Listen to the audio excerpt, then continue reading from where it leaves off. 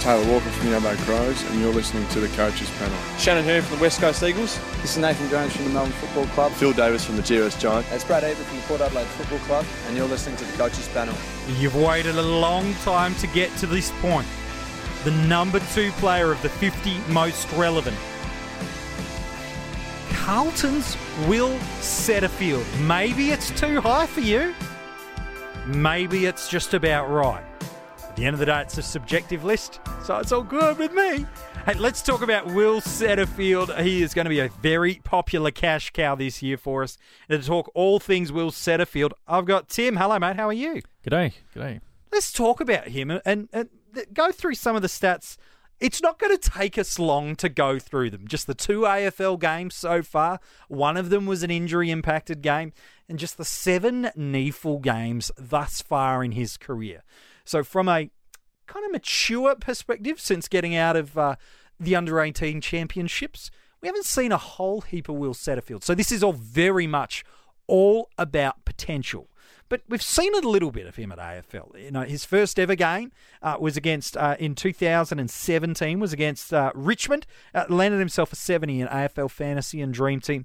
It was a 63 in Supercoach. His seasonal averages back in 2017, we're talking that year because he didn't play last year due to a pretty serious injury. And it's not the only one he's ever had. I want to get your thoughts, Tim, on some of his injuries in a moment. But his average in that year was 44.5 in Supercoach, 49.5 in AFL Fantasy and Dream Team. He is a sweetly nice price in Supercoach, $144,900, just over $250 in AFL Fantasy, and around about $210,000, a little bit more than that in AFL Dream Team. Tim, when we talk about this new Carlton Blue that has been freshly recruited from the GWS Giants, there's one major reason Carlton went after him. It is that they are in desperate need of some big, tall, strong bodies to support their captain, Patrick Cripps, and a fit Will Setterfield is going to do exactly that for him. He is. They had 2 cracks at him. They bid on him in his draft year at pick 5, which the Giants matched, obviously, academy boy, Albury lad. And then, as is unusual step for the Blues, they went and chased a GWS player. Who would have thought? A couple of years They've later never on. done that. So, No. you know, surprise, surprise. So, yeah, I think he'd just about be their second tallest mid, wouldn't he, behind Cripps? Behind Cripps, I definitely don't have all their measurements lined up in front of me, but someone like a Gibbons who's joined the club is certainly vertically challenged. He's under 180 centimetres, but Will Setterfield, you know, along with some great new recruits they've picked up through the draft in Stocker and in Walsh, some guys they're really keen on giving some outside run and assistance in Petrevsky-Seaton and also Fisher. Neither of them are some of the biggest boys you've ever seen, and so Will Setterfield is going to come straight into that kind of Carlton midfield and just give some immediate strong presence that they are desperately needing to give some support to Patrick Cripps for. In his 7 games at the NEAFL level, and before there have been that unfortunate run of injuries, he's shown some promise. 25 disposals, over 4 clearances, 7 tackles from his 7 NEAFL games back in 2017. And while there were 2 AFL games that year, one of them injury impact. It got a pretty decent head knock early in the third. It wasn't certainly lighting the game up on fire in that, only early 20s sort of scores across the formats, but we saw enough in that debut game against the Tigers, 12 possessions, 3 marks, 6 tackles, and that's what Carlton have got there, because there's been some comparisons about him as a junior player to probably Marcus Bontempelli, whether that's fair or not on the poor kid, to, you know, put a big name, you know, there. But the contrast there is because he makes good decisions by hand and foot, really big presence for a guy running through the midfield, and really, really classy when he does get an opportunity to deliver the ball. Yep, and obviously being tall can outmark a few other mids and can play forward a bit, so hence the mid-forward status, hence the Bontempelli, maybe a Fife comparison. Yeah. Not necessarily of that quality at this point in time, Sure. but that style of play. So obviously that's what the Blues are looking for. And you alluded to earlier with the injury history he's had. Yeah, buckle up and get a coffee, because unfortunately it's fairly lengthy. Yeah, so this is the reason why he's so cheap in all formats, especially Supercoach. So back in 2014, so he got drafted at the end of 2016, so he would have turned 18 in 2016, presumably. So in 2014, had a knee issue, clear out, had surgery to correct a patellar issue. 2015, played sore, missed the second half of the season due to that knee injury, had to rest it. 2016, had concussion, had a foot injury, busted his AC joint in his shoulder. So up to 5 so far. 2017, had a major ankle injury that took out most of his season. That's why he only played 7 NEFL games. He got concussed in his second AFL game. And then pre-season last year, did his ACL. And apparently he's cousins with Izzy Huntington from the Doggies, who was the number 1 pick a couple of years ago in the women's draft. Didn't she just... She did her ACL at the same time as him, or maybe it was slightly before. Similar enough time, right. Yep. So just been a bit unfortunate for him. Yeah, and there's been throughout this preseason as well. He certainly hasn't had a faultless preseason up until this point, but there's a couple of major reasons why I've got him so high in the 50 most relevant. Firstly, potential. From a potential of what this player could be is sky high. And at the GWS Giants, where he was initially drafted as an academy player, he was never going to be guaranteed the amount of midfield opportunity, even with the departures of Dylan Shiel in the past few months. He was never going to be given the opportunities to be one of the primary movers and shakers inside that midfield unit. They've still got at GWS. They've still got Taranto, Hopper, Ward, Kelly, Cornelio, just as like their first primary choices of who they're going to roll through there. Setterfield was never going to get that anytime soon. Whereas coming to Carlton, while they do have some really talented young kids, outside of Cripps, there ain't much there. He walks straight in as one of the primary big clearance winners that is going to help move them forward. So that's one of the reasons.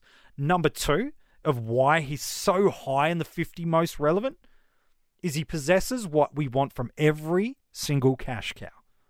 Job security. Yes, we want scoring potential, but we need a guy that is going to play 6, 8, 10 games in a row for us. And Tim, he walks straight into the best 22 of the Blues. He does. He's pretty much been recruited for that. I think he's trained midfield, so he'd not only walk straight into the team, but straight into the midfield.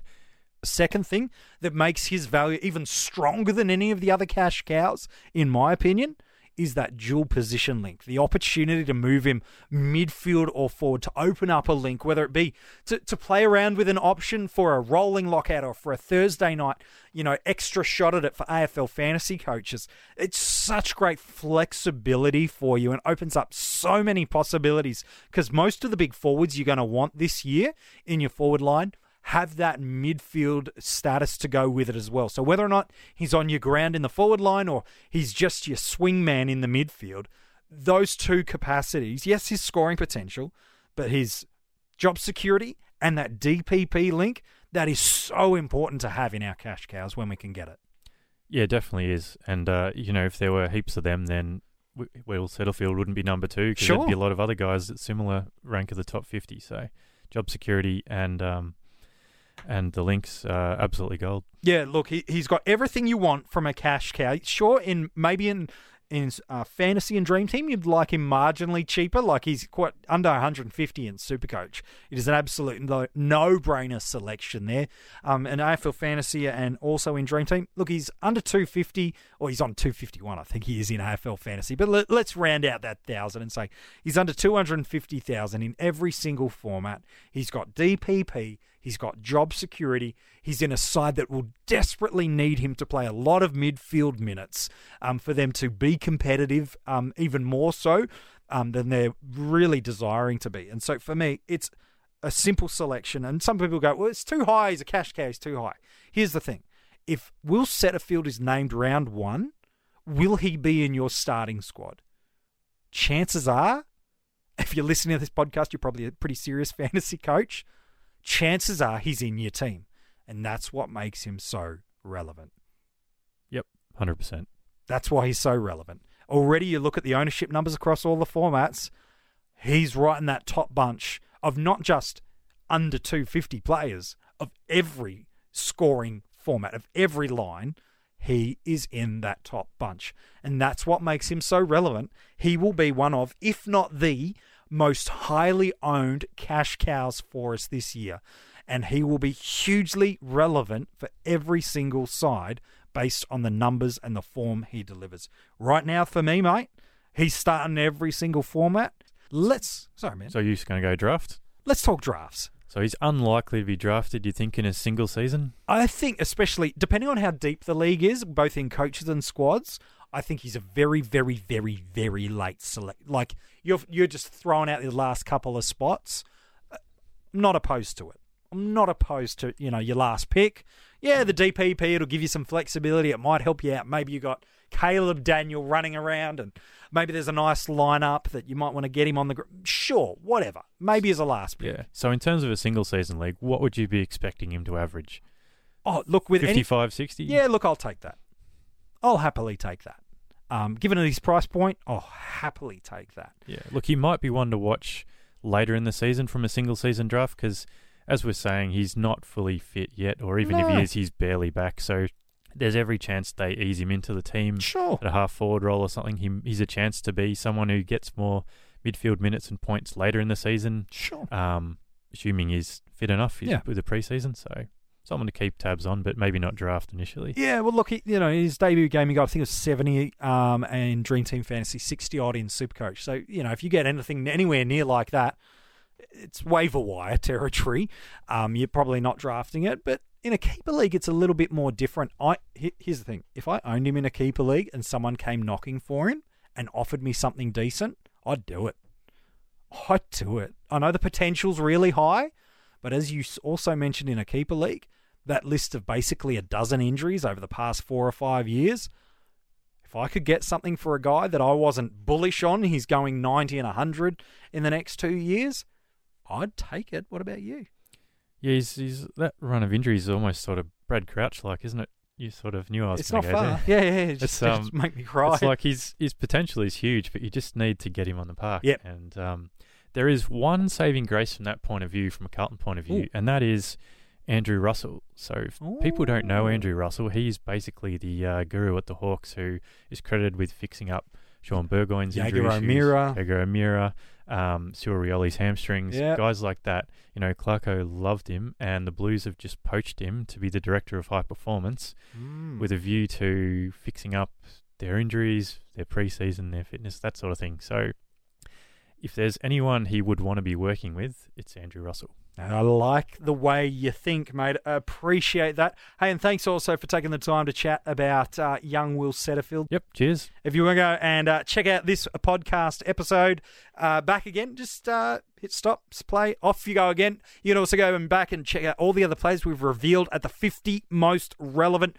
right up until this point. The articles are online for you at coachespanel.tv, and there is now only one player remaining to reveal in the 50 most relevant.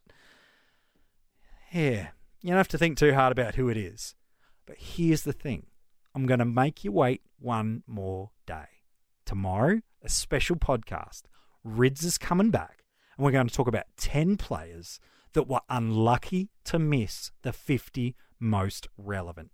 Because, Tim, before we wrap up this episode, at the end, it's a subjective list. In the end, you could put 80 players in the 50 most relevant, and people still wouldn't be happy. There are a heap of names that you probably go, okay, we know who the number one likely is, unless MJ has completely lost his rocker, which I wouldn't rule that out, by the way. But you could probably think of 30 names that belong to be in the conversation about it. So it's going to be interesting to see some of the names that pop up tomorrow. Absolutely. And as you say, it's subjective and it's fun, right? Yeah. So it's generating discussion. So if our 50 match your 50, then what's the fun in that? You already know the answers. Yeah, exactly right. All right, tomorrow that lands. Make sure you get subscribing. Make sure you leave 5-star ratings at reviews via Spotify and iTunes. Get ready for those notifications because this podcast is going to be a long one, but it's going to be talking about some of the most relevant players. Yeah, they're still relevant if they don't make the top 50. Some of the most relevant players that I just couldn't squeeze in.